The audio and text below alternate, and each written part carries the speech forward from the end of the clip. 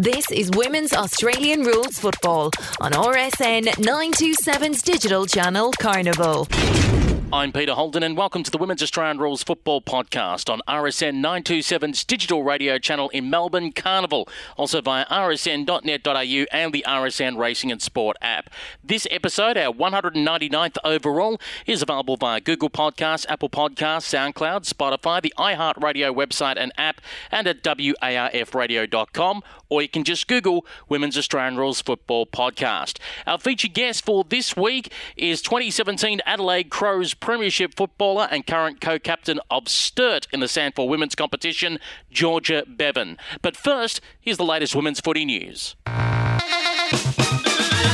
First of all, we begin by looking at the state leagues and grassroots footy. First of all, the Sandford Women's competition will recommence its 2020 season this weekend, June 27th and 28th, when they kick off round 5. Games are available via the Sandford Digital Pass for those who want to watch from outside South Australia. Also, the Adelaide Footy League Women's competition will kick off with trial games this weekend and round 1 to take place the following week.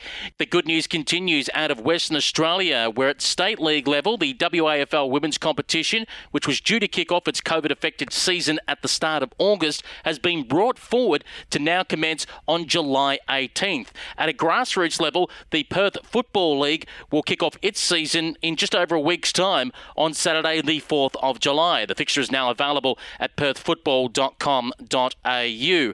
Unfortunately, the news isn't good out of Victoria, though, due to a recent spike in COVID-19 cases. The Victorian Amateur Football Association has deferred its decision on whether a 2020 season will go ahead, with an announcement expected on or about July 6th. And if a season does begin, it'll be around July 25th to August 1st that season kicks off. Meanwhile, in the western suburbs of Melbourne, the Western Region Football League has cancelled its senior men's and women's competitions for 2020, while up in the country, the Northern Country Women's League, which covers teams all the way from Kerrang through to Benalla, has cancelled its 2020 season. Here's Chairman of the NCWL, Chris Thomas, speaking on Win News Shepparton. We took a survey and there was 3 out of the 8 teams that wanted to take part, and that's really not enough to make a competition. No league or no club or no volunteer wants to carry the responsibility of starting the virus. And so this is where we want to put all of our energies into planning for next year. At last, some good news for the AFL women's competition, with the AFL Commission ratifying a recommendation by the Australian Football League Football Operations Department for no change to the current AFLW CBA, and that next year's season, 2021, should commence in February with a 9-week home and away season before a 3-week finals format. The North Melbourne Football Club have announced 3 delistings. They have not resigned Irish woman Mairead Shoiga and Tasmanian twins Libby and Chloe Haynes. They've also confirmed that Taylor Masidi has decided to step away from the game. And finally, overseas, AFL Canada will be having the second of its club development webinar series this weekend, with Building Junior Footy Clubs and Programs in Canada, hosted by Jared Moore from the Calgary Junior Australian Football Club. It's this Sunday, June 28th at 4 p.m. Canadian Eastern Time. And that's your latest women's footy news. So women's footy is finally back this weekend with the recommencement of the SANFL women's competition, which was stopped back in March after 4 rounds with the COVID-19 outbreak. We kick off with round 5, June 27th, 28th, and what a cracking game in that round. Sturt versus North Adelaide, 4th versus 1st, and our featured guest will be playing in that match. In fact, she is co-captain of Sturt. She won Sturt's Club Best and Fairest last year, and also last year she played for Hawthorn in the VFLW. She won a number of flags and was formerly a president of Morphettville Park in the SAWFL, and she's a member of the inaugural Adelaide Crows AFLW Premiership in 2017. She's an accredited sports dietitian, and she runs her own business, Eclipse Fuel. It's great to have her on the line. We speak of Georgia Bevan. Bevo, how are you? I'm well. Thank you so much for having me. Great to have you on the line. And how does it feel to be restarting a football season? Very strange. It does feel like we've sort of had to do a second pre-season in the same year, which is a lot of hard work, but I think, the girls are really excited to actually play some more games again. So it was a bit up in the air for a while there.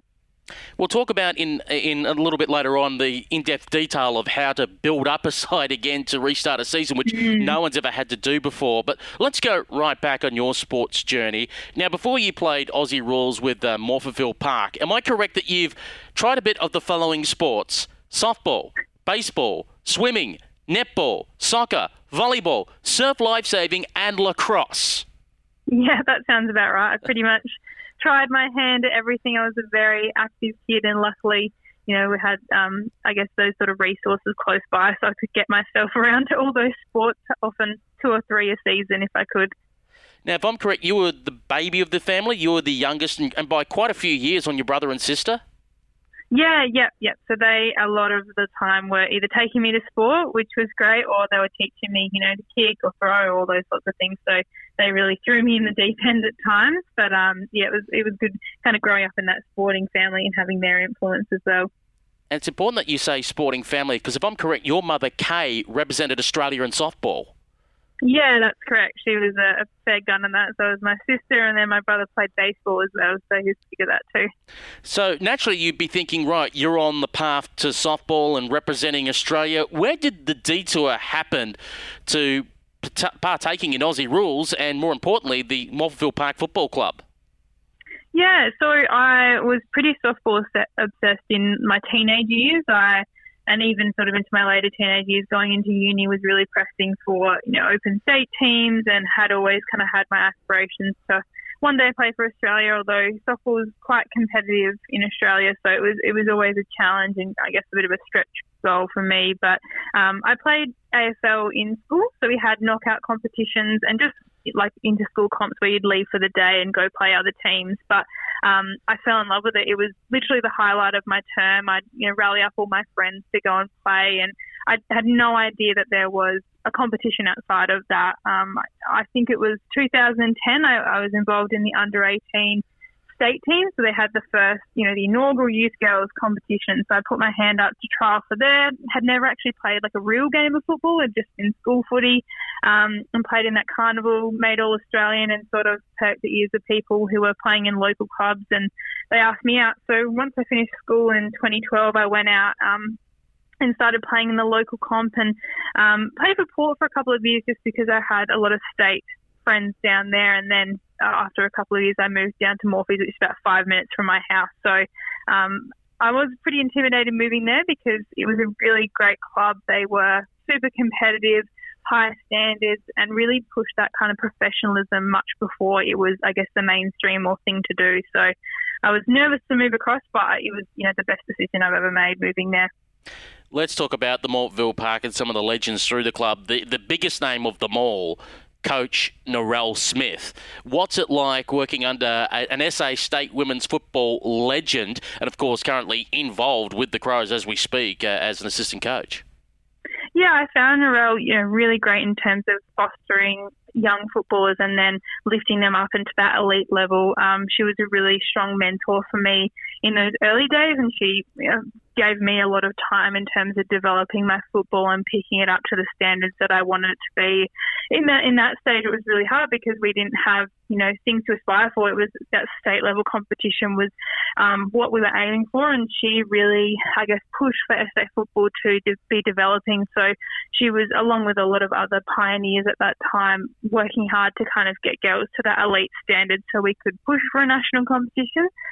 But yeah, she really helped shape the Morphettville Park Women's Football Club's program in terms of creating that elite pathway and enticing girls to move across and want to be a part of that groundswell. We were known for working hard, driving elite standards, and she was at the forefront of that. You mentioned about those elite standards. How difficult is it to self-motivate yourself? Because we're talking in an era where at the best you could either aim for playing in the national championships, which was once every second year, and mind you had to pay your own way to play in these national championships, and at the same time this once-a-year exhibition match series was just starting to get going.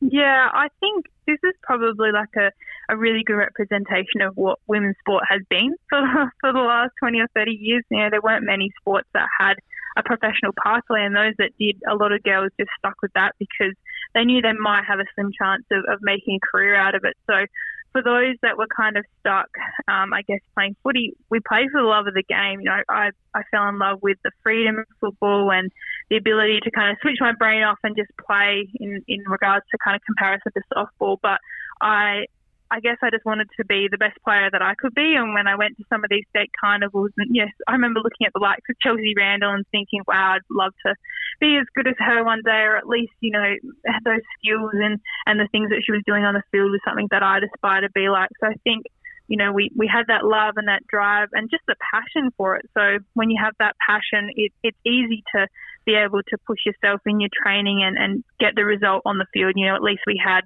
competition to play for here, and we had that kind of state pathway as well. But yeah, it's probably really reflective of a lot of women's sports in that the ceiling's quite low the last couple of years, but we've kind of pushed that now, which is fantastic.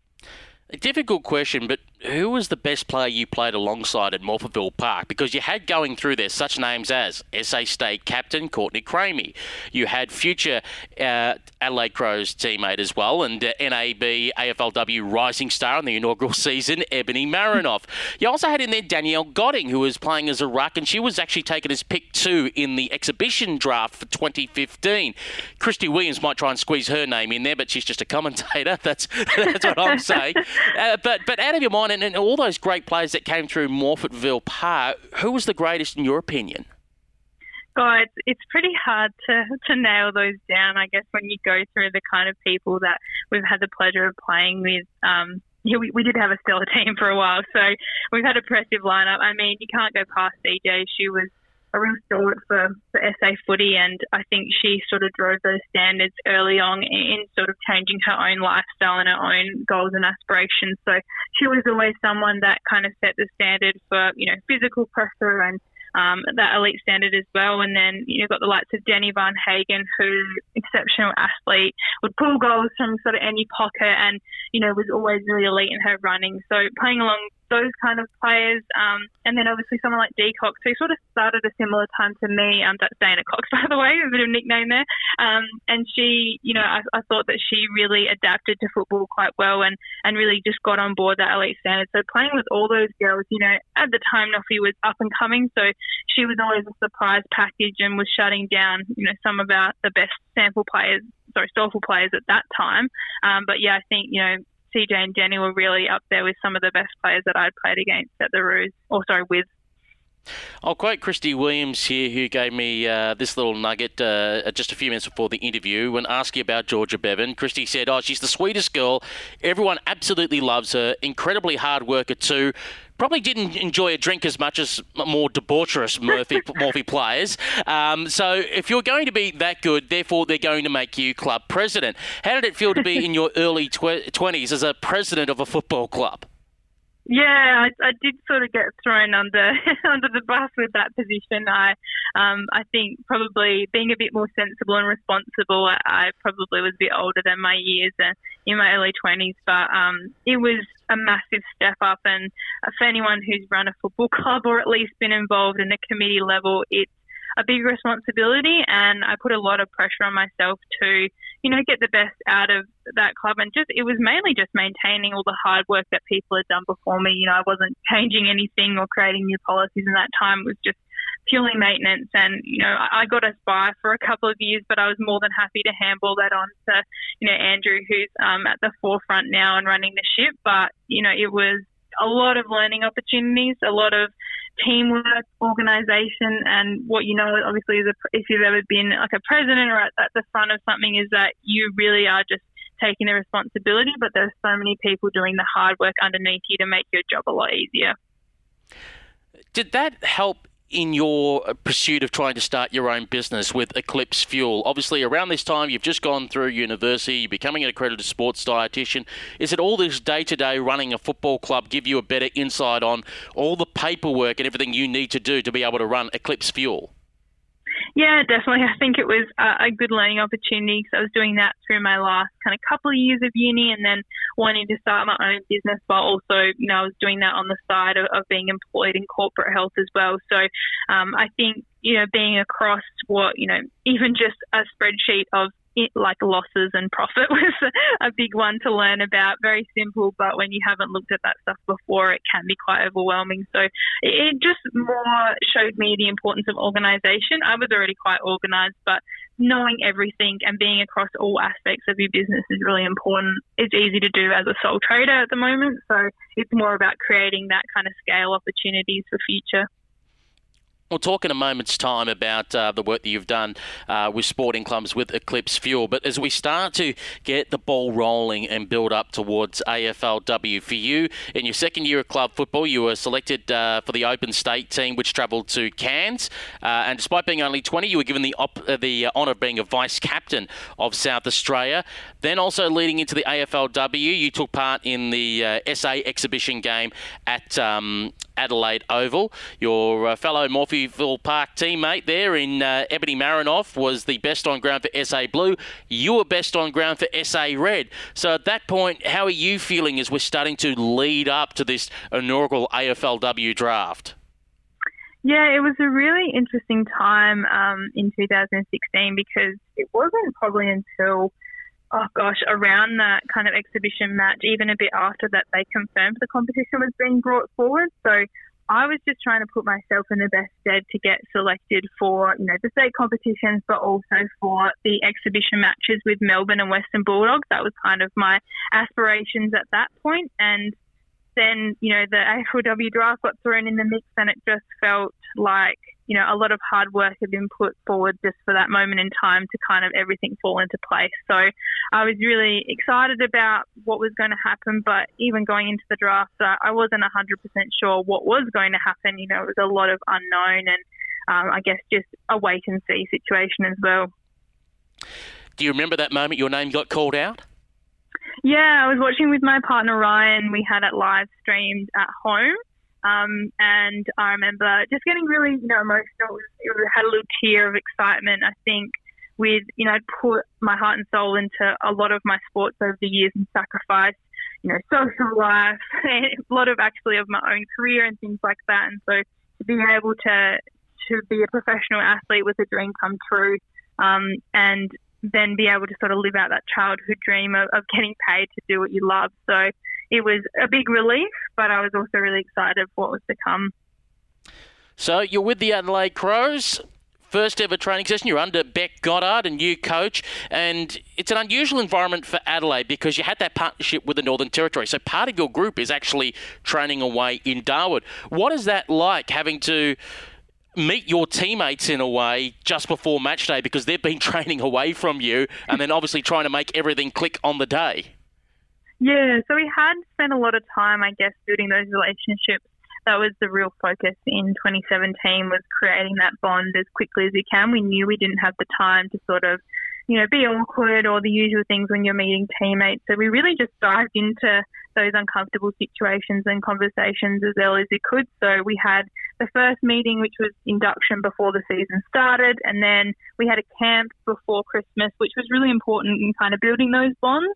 And then we had another camp in late January, before the first couple of games. So we really got to know each other, and there was a lot of emphasis on staying connected via phone and messages, and the girls would also come down to Adelaide. So I think Beck did an amazing job in creating really positive relationships, and that's something that obviously showed in the way that we played as well. I'm talking about trying to build new friendships. Out of the Adelaide-based crew, there's a few players, most of the players you had played with or against in the Saurfield competition. But I'm going to name 4 players that you had to try and build a new friendship with. There was Sarah Perkins, who's just come across from Victoria. At the time, she was 3rd on the Victorian goal-kicking list as well. She was a handy footballer and was surprised she wasn't picked up. You had your then 2 marquee players, which were Chelsea Randall and Callie Gibson, who would have represented WA, who you would have played against, and now they're your teammates. And there's this sports person who's come into the side, apparently was as good as a junior, but no one knew how she'd go in senior women's football. You've probably just heard of her now, Erin Phillips. What's it like trying to build, friendships and relationships with these newbies that have come to Adelaide? Yeah, I think with those kind of players, obviously Erin living here, we know about her, not much personally. So the other players, is more about making them feel welcome. So Kelly and Chelsea came over about June, July, because obviously that once they were announced as marquees, actually came over and played in our local league for a couple of games and just got to know some of the girls with training sessions and things. So Kelly came over quite early, but I just made more of an effort to connect with them on a personal level and try and grow those friendships. Sarah Perkins and actually a lot of the girls are all very close, but she's like second family to me. We put her up for some living situation in our house for that for the third season, and she's just a fantastic girl, really works hard, and I'm really happy to see that she's got another opportunity at Melbourne. And then Erin is just such a unique personality. She's incredibly hardworking and quite private, but once you get to know her, she's really caring, and I think she really just empathises what it's like to be an elite athlete. She's really showed us that, after how many years she's been in the elite system for, 10, 15, God knows how long, that's kind of what your body ends up like. That's the performance that you can expect if you just are consistent and work hard. So all those girls brought so much to our program, and we're really lucky to have been involved with them and create those friendships that last beyond the football games we play together. Despite all the sports that you've played through as a junior and wanting to push yourself to the next elite level, what does it feel like going through that first season when you're making the jump up from amateur kick the ball around the park football to now we're in a semi-professional environment? Yeah, I think the biggest thing was the intensity and the pressure to perform at all times. Like, you couldn't really afford to have a bad training session or let work interfere with what was happening at training or on the field. So the biggest thing was just that pressure and really just what you put on yourself and the expectations you have on yourself. I think that was probably my biggest downfall, was letting, that mental game take over and sort of controlling how I felt on the field or in training sessions. But I'd actually been playing softball up until the time I was contracted. So I was juggling both and had been for a couple of years. So my overall training load didn't necessarily increase. It was just that intensity and, directiveness and focus on one thing. And I felt like, times coming back from pre-season, I'd be working in the afternoon and wanting to crawl under my desk and go to sleep. I was so exhausted. So I'd finish up work for the day, have a quick nap and go to training. It was just incredibly exhausting and something I hadn't probably experienced before. But kind of every pre-season since then has been that a little bit easier because you at least know what to expect. So the first season, things go roaringly well for Adelaide. You managed to sneak into the top two, which goes through to the grand final, just managing to keep out Melbourne. Here you are on this big day at Metricon Stadium, a neutral ground in a way, as much as it's held in Queensland. How does it feel that you're lining up at fullback in the inaugural AFLW Grand Final, and this is the competition you're against? This is the the forward six for Brisbane that you're up against. Of course, in your back six, you've got the helmet, Heather Anderson alongside you, that famous pink helmet. Talia Radden, who you'd end up playing with at Hawthorn, she'd be alongside you in the other pocket. Future Crows AFLW club best and fairest Anne Hatchard would be at the halfback flank. At centre halfback, Danny Van Hagen.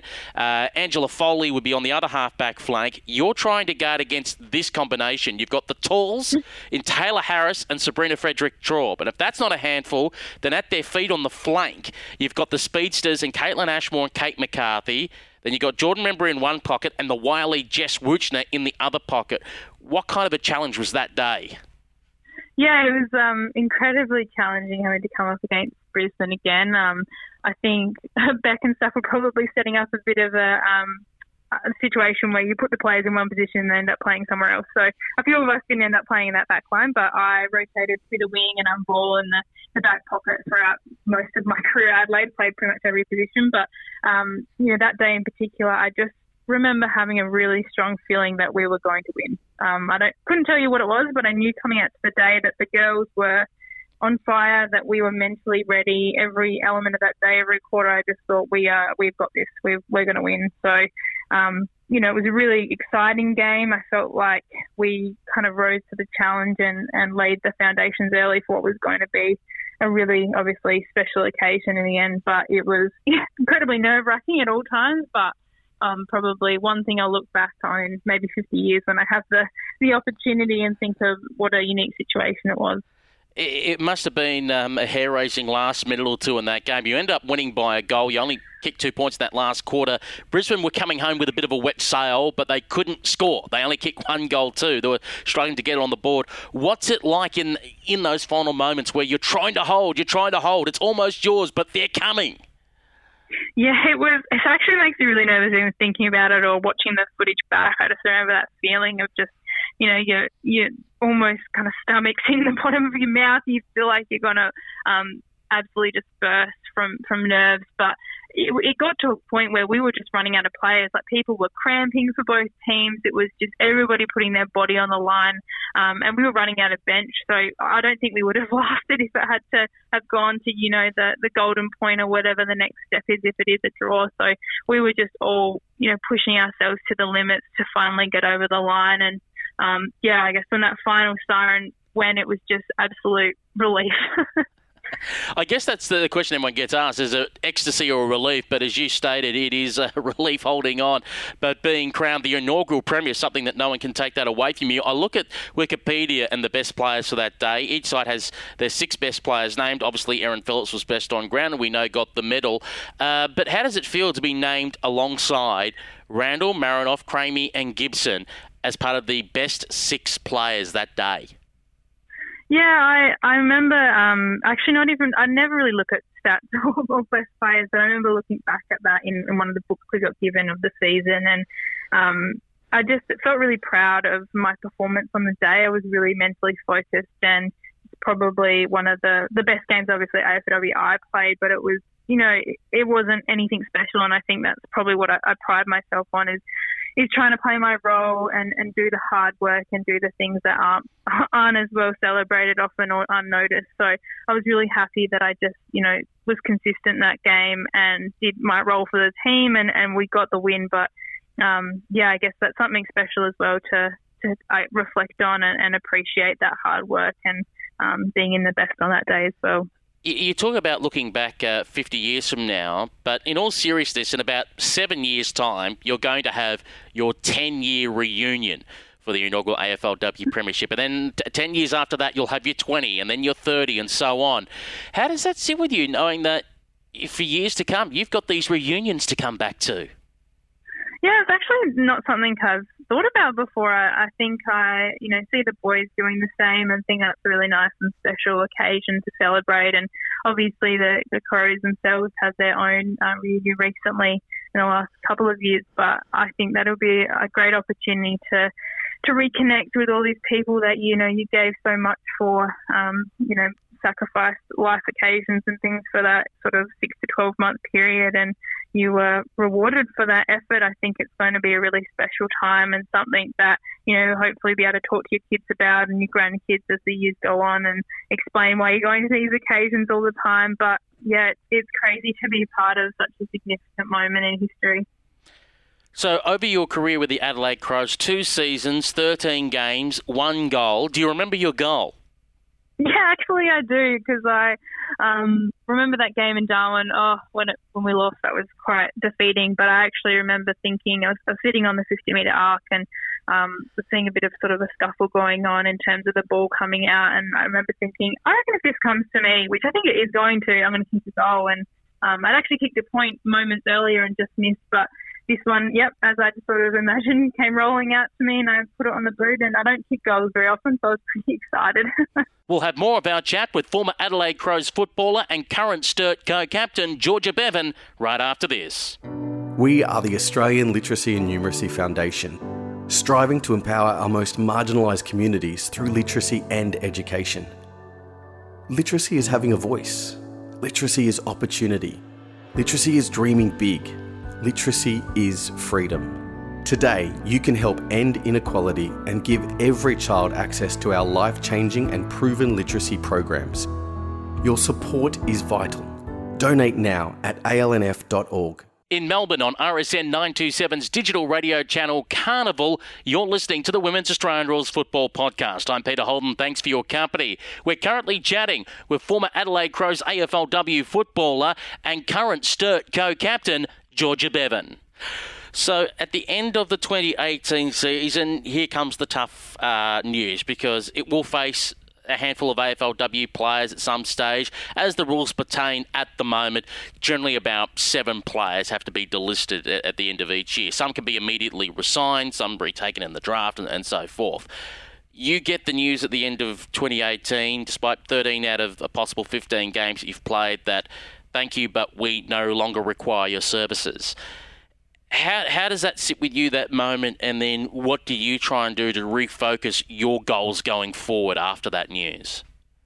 Yeah, I'm not going to lie. Getting delisted sucks. It's probably one of those things in your brain when you're playing. It's the worst possible scenario. But, when it happens, you have those conversations with the club, and I'd actually been hoped to get redrafted come September and had, good feedback about how I was going, and then I think they just changed the way that they were going with their list planning, and it didn't work in my favour. And that's kind of elite sport. It's pretty brutal at times. And I remember, finding out definitely I wasn't going to get picked back up by the Crows, and it was a little bit late to kind of connect with any other clubs. Obviously, Geelong and North were coming in at that point. Yeah, and honestly, I think sometimes it's just the timing of things. I think had I managed to stick around even for another year and then maybe get delisted the year after, I would have had so many more opportunities to, just people giving you a chance. I think when you've, my age, I'm like 27, so I'm not even old, but this is just the system we're in with AFL. And I remember, finding out that I was definitely not getting picked up and just being absolutely gutted, I think, is probably the best description.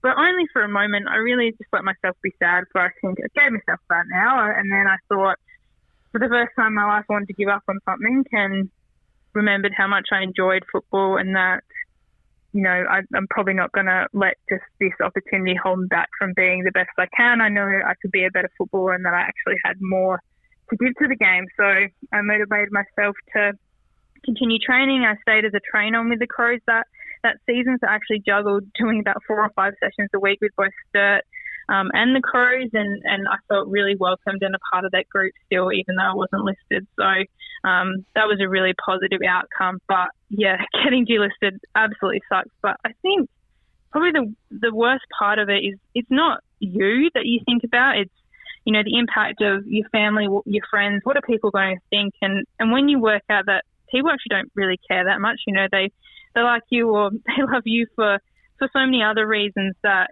you then can move forward and can start thinking about what those next goals are. So in 2019, you refocus yourself and you end up taking out the best and fairest at Sturt. Now, you've had the opportunity playing at Moorfield Park to see the SAWFL standard and obviously playing with the Crows, the AFLW standard. Where do you rate where the SANFL women's standard is at the moment after having a season and a bit so far in the SANFL-W competition? Yeah, I think it's a quite high standard comp. I think, last year in particular, we had, some girls fly in and want to be a part of it with Naj Allen and Hannah Dunn as well. And I think the standard was quite high across the league. And I think that is reflective of how many girls got picked up from last season to other clubs as well as Adelaide. And I think this year it's a, similar standard. There's obviously probably the talent pool still needs to be built up, but I think that margin's getting a lot smaller from the best to the lowest on the list. So I was really impressed with the competition. It's definitely no walk in the park. So we've got a lot of AFLW girls coming back to play now that the season's been postponed, and I think they might be in for a bit of a shock for like the skill level and actually the execution of teams and just the general drive and want to be better and to excel. We'll come back in a moment's time to how the Sturt squad is looking for the restart of the 2020 season. But after being best and fairest in 2019, what planted the seed in the head to go, you know what, I'm going to go over to Victoria and I'm going to play between half a dozen to a dozen games with Hawthorn in the VFLW? Yeah, I'd seen a few people kind of go over there in between, and it's not something I'd ever thought I could do, I guess. I have a life here and worked pretty hard to build that up, but Sarah Perkins contacted me and said, we've got a few AFLW girls that we're really lacking, strong support for our midfield. We've got a few girls in there, but they really just need some extra help. And I thought, I'll have conversations with, what I'm doing at the moment, and I managed to kind of create a scenario where I could go over there for 5 weeks of like a solid block of time and did some flying in and out after that. And it was, the best decision I've made in the last couple of years. I absolutely loved my time at Hawthorn, and it just gave me a new perspective of the game. Obviously, as you've touched on, I've been involved in a few state programs and things, and I think you get coached by really similar people for a long time, and so to have that new perspective and new ideas and just a different focus was really refreshing for me, and I felt like it really helped me take my game to the next level. What's it like trying to step almost into a pseudo-leadership role straight away at Hawthorn, because they had a vacuum of leadership leave their club, and I talk about, and also midfielders as well, in Melissa Dutchie-Keyes and Emma Mackey, simply because they had been signed to the Saints in the AFLW, so they thought they wanted to get across there, get embedded there before the Saints debuted in 2020. What's it like having to jump in straight away, the new person, but in a way having to, like Tamara Luke's with you alongside in the midfield, trying to coach on the ground these new younger players to try and come to your standard? I think, it makes it really easy when that club had worked so hard on its culture. It pretty much was an AFLW program and still is. I honestly couldn't fault anything about the program and what they bring to the table. So they created a culture where everybody's involved in making that team better.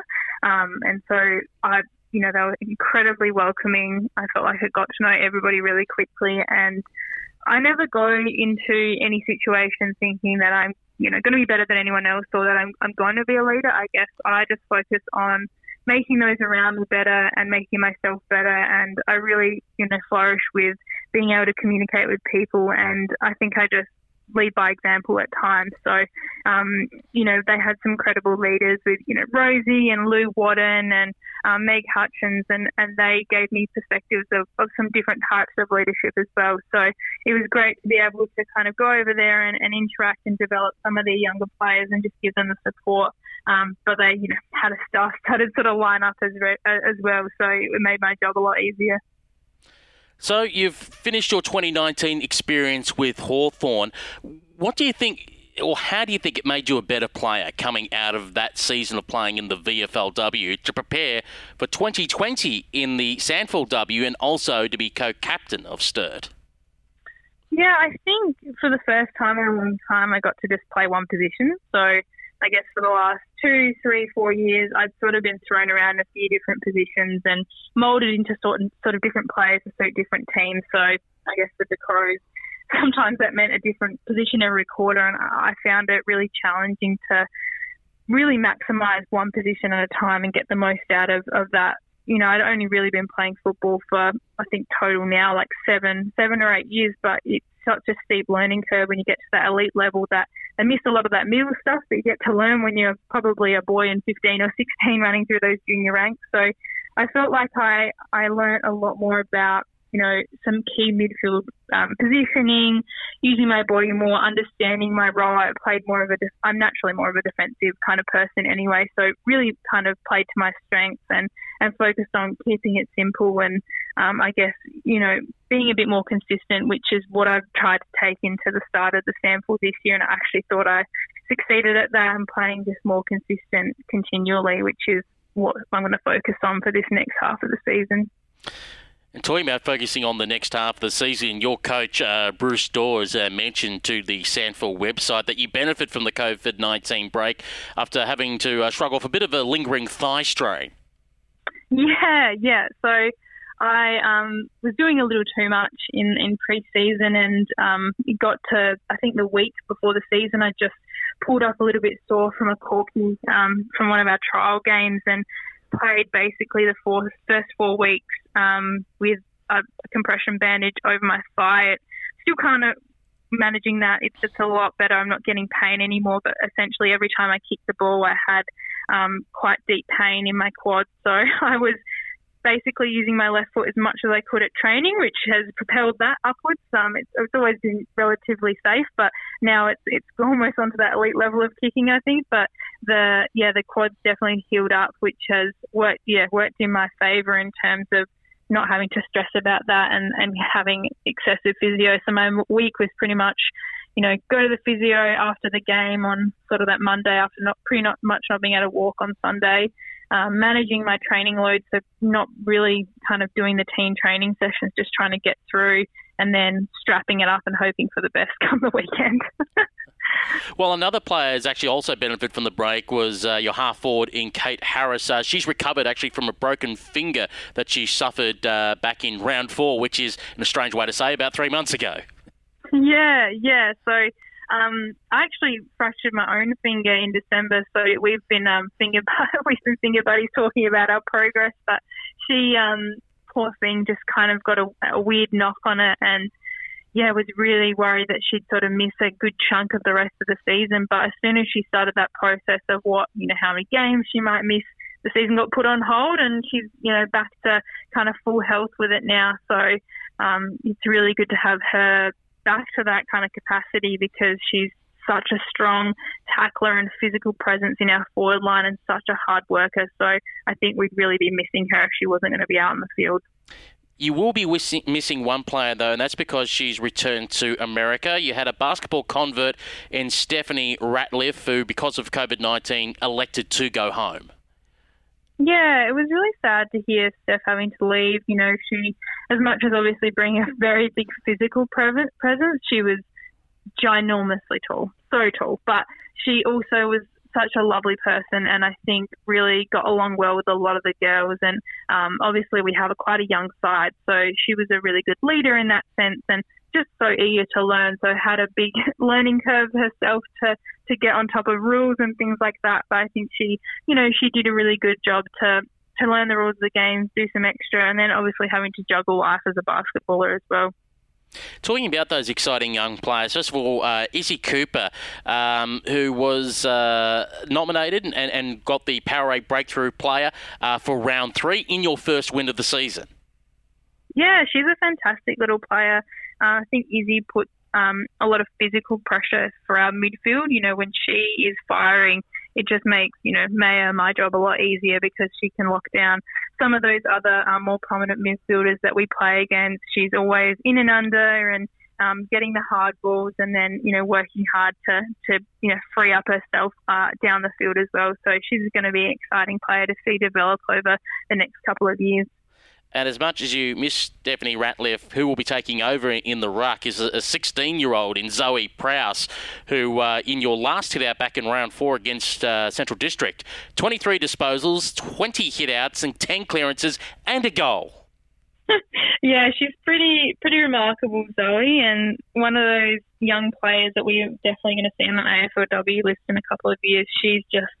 Her athleticism is far beyond anyone that I've seen. Obviously, as a ruck or a tall, we don't usually expect much from them, but she's incredibly athletic. She will, tap it to herself if she has to and play on. So I think that's how she racked up so many disposals and hit outs. She just grabbed it and ran from the ruck. So that rule change has really worked in her favour. But, with the time away and having that lockdown, we've been able to develop our game plan a little more around now having her in the ruck. So that it hopefully will play out in our favour. We'll have more of our chat with Sturt co-captain and former Adelaide Crows AFLW footballer Georgia Bevan right after this. Been playing for a while, sweet kicks, 'cause footy makes you smile, Sweet Kicks football. If you're getting ready for the trials, gotta go the extra mile, Sweet Kicks football. Not always hearing that sweet sound when you kick the ball? Need to develop your footwork or explosive speed? Want to take the next step in your footy career? Then you need Sweet Kicks. More info on our Facebook page or go to our website, sweetkicksfootballacademy.com.au. Gotta go the extra mile, Sweet Kicks football. Online via your favourite podcast platform and via digital radio in Melbourne on RSN Carnival. This is the Women's Australian Rules Football Podcast. I'm Peter Holden. We're currently chatting with Sturt co-captain and former Adelaide Crows AFLW footballer Georgia Bevan. So let's go back. Round 4 has just been completed. This was in March. At that stage, you had 2 wins, 2 losses. You lost against West Adelaide and South Adelaide, who are just above you on the ladder. You then had 2 wins against the Eagles and the Bulldogs. All of a sudden, you start to, okay, the season's going. We're building momentum. Then everything stops for COVID-19. we roughly have something like about a 2.5 month window until we're told season back on again. What's the communication like at that stage between Bruce and the squad of trying to plan something, not knowing, is the season going to recommence? Is it just going to be called off and you go back to the Adelaide Footy League? What's that weird 2-month period like? It was very strange. It was obviously a situation we might not see for another 100 years, but we just had to do our best to keep the girls reassured. I really felt so sorry for our coaching staff to have to manage, 40 girls and them asking a million questions that they had no answers to. And I think, for a lot of us, the worst thing was the uncertainty. I guess with our season meant to be finishing, end of May, meant to be all done by now, and then still being on hold at that time, it was really challenging mentally to continue to keep everybody engaged and ask so much of them. We're not getting paid for it. It's a lot of time to sacrifice, but, I'm so proud of the girls for just, they stuck to it. We had programming and running, so we had a bit of time off in those first couple of weeks, and we definitely know we weren't playing. So, we just asked girls to rehabilitate those that needed to, like myself, and then for everybody else, it was just, keep your fitness up, keep your strength up as much as you can. And then, throughout that time period, we had Zoom workouts once a week. So we'd all jump on Zoom and one of us would create a little workout session and we'd be able to do all that together. We kept in touch with chat. And then we, organised some training sessions on the weekends for when we could go back to start, in small groups, kicking the footy and running together. So the girls did an awesome job. I really credit to them for just working really hard in the face of so much uncertainty, and hopefully it'll pay off for us in this weekend. And what's the build-up been like over the last few weeks as the restrictions have eased in South Australia to be able to, from training in separate groups to training back together again to getting all your fitness and game plan up to be, okay, we're switched on, we've got a game of football Saturday? Yeah, it's been really quick actually. I felt like time has absolutely flown. So it was about mid-May that we were allowed to start back together, but it was in small groups and only 45 minutes, and that felt really challenging to kind of get out and maximise that intensity. But I quite enjoyed that time period because I felt like we really got a good set of skill base back into the girls. And my biggest concern was always injury risk and putting girls under pressure that, they might, do a hammy or something like that coming back into the season too quickly. So I felt like we had a really good build-up. And then those first couple of weeks flew by and we were back into the 20 groups of 20 and then having contact. And that was a really big step up in intensity and just, general body soreness as well. So I was really happy personally that my body held up for that ramp up, and I've been really good since then. But, the girls have just worked really hard and made the most of the short time that we do have, and then doing the extras on the sides to kind of build that fitness up. What's different about this SANFLW season, not only restarting after several months' break, is that we know that Crows AFLW players were technically allocated to the squads in February and March, and that is if you're not playing in the AFLW, you can drop back and play in a SANFL game, but it wouldn't be the full Crows naturally coming back because 20-odd would have to fly and go wherever they've got to play. But because they've now obviously had the same amount of break as you have, they've been permitted to go in and play in the statewide Super Women's League. I look around at some of the names. Glenelg are going to get a boost. They've got the likes of Marinoff, Jones and Van Hagen coming back. South Adelaide getting the likes of Campbell, McKinnon and Gore coming back. West Adelaide is going to be stocked up with Stevie Lee Thompson, Maddie Newman, Chelsea Biddle, Rochelle Martin. Renee Fort's going to be over at Woodville, West Torrens. Everywhere's getting players. Sturt's the only one where you don't have a single AFLW player coming to your squad.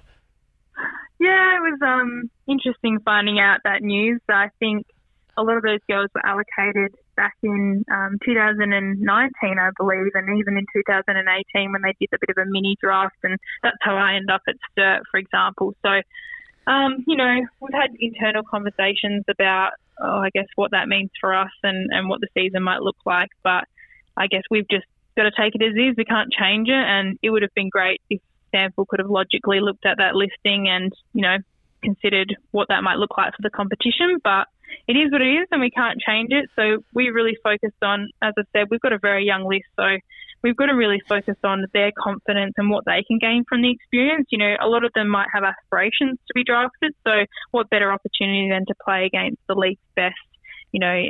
That's all we can say for them is that we just got to give our all. We've got to try as hard as we can. And I try to explain, from my perspective, coming back into a SANFL comp, there's a lot of pressure to perform. So we don't have that pressure. We can play with freedom. It doesn't matter if we make mistakes. We can try as hard as possible. And if it doesn't go to plan, then we at least know we've done our best. So that's the kind of messaging that we're focusing on.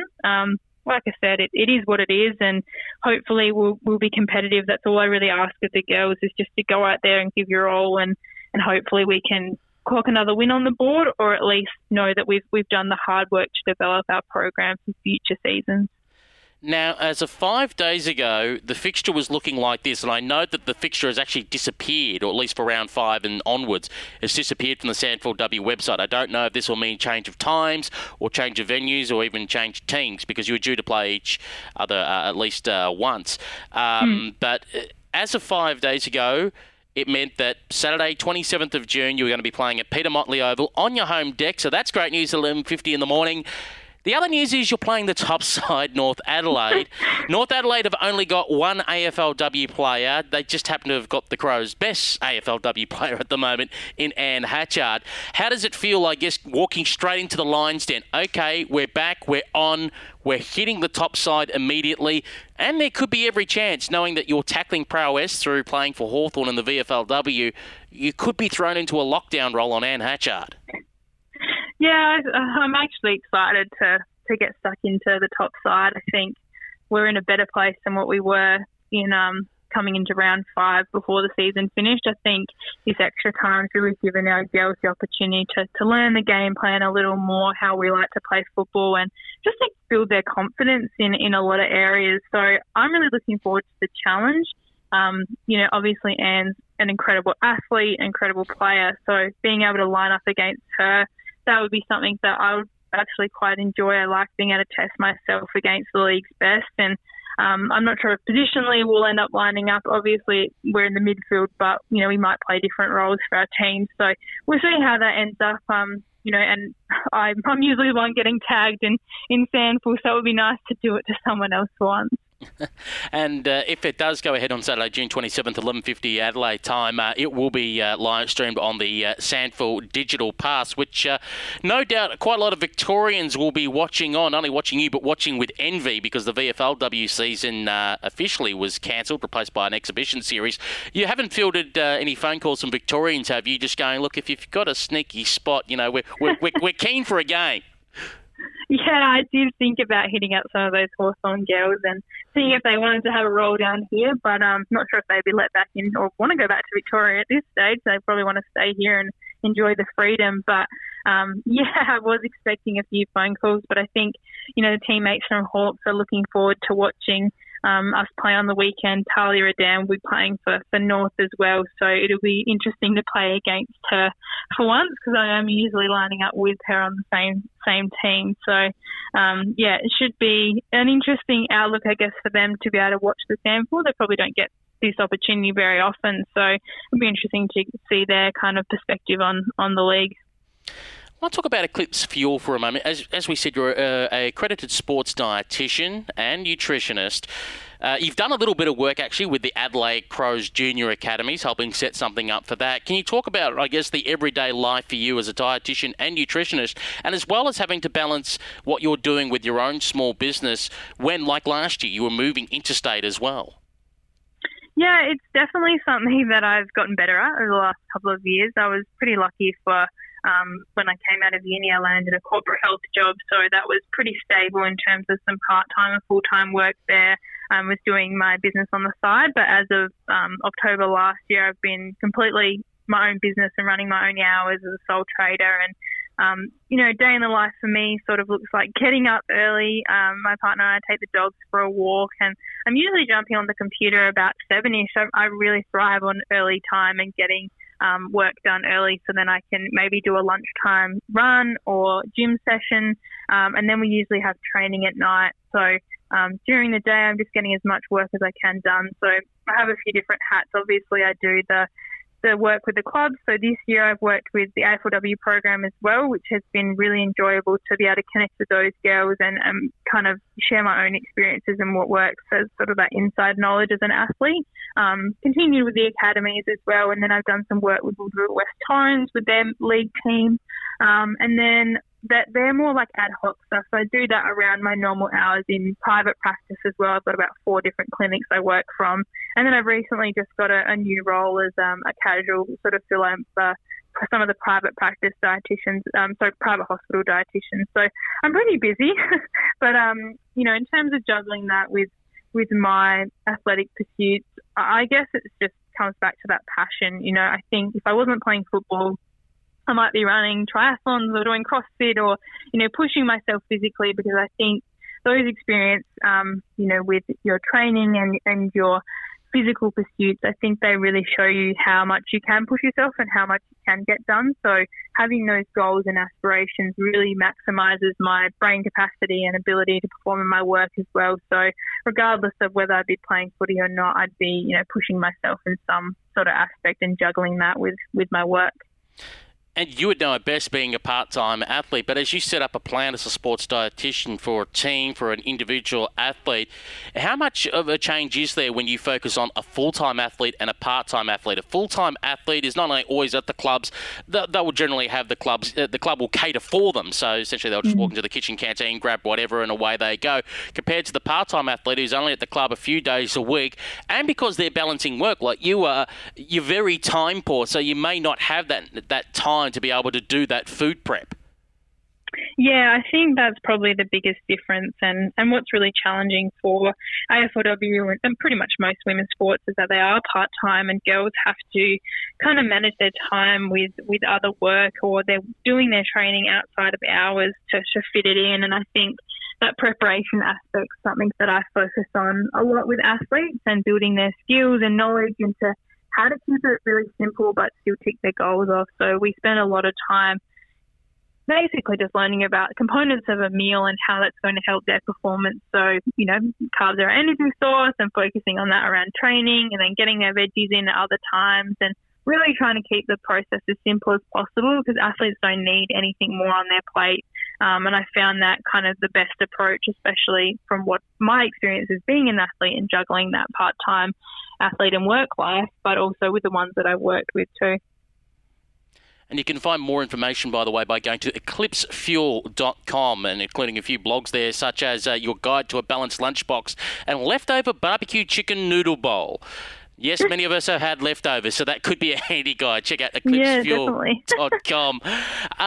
Georgia, for yourself personally, as an athlete, what are your plans going forward as we have, hopefully, AFLW 2021 and so on?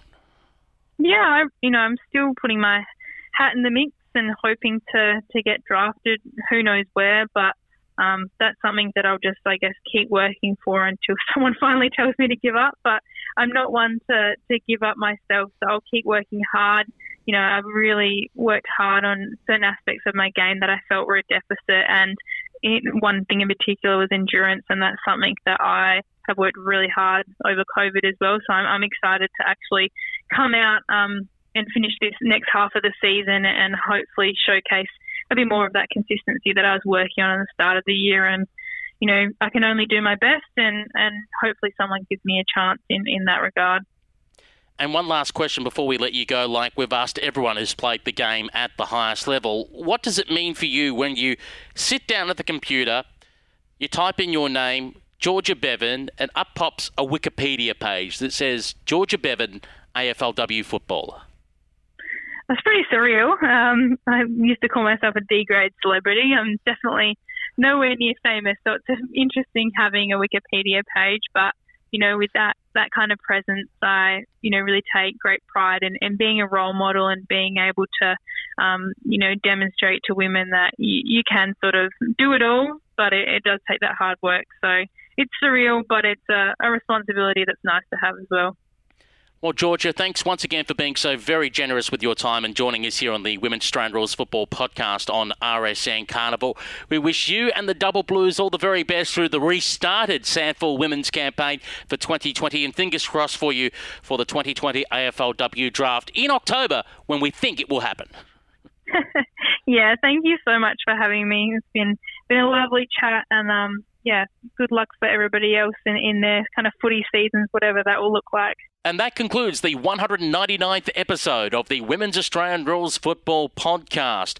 Each episode debuts every Wednesday evening, 6 p.m. Australian Eastern Standard Time on RSN 927's digital radio channel in Melbourne, Carnival. Also via rsn.net.au, just click on digital radio, then Carnival. And also via the RSN Racing and Sport app, just tap on the Carnival tab. You can find the podcast later on Wednesday evenings and all throughout the week by simply going to Google Podcasts, Apple Podcasts, SoundCloud, Spotify, the iHeartRadio website and app, and at warfradio.com, or just Google Women's Australian Rules Football Podcast.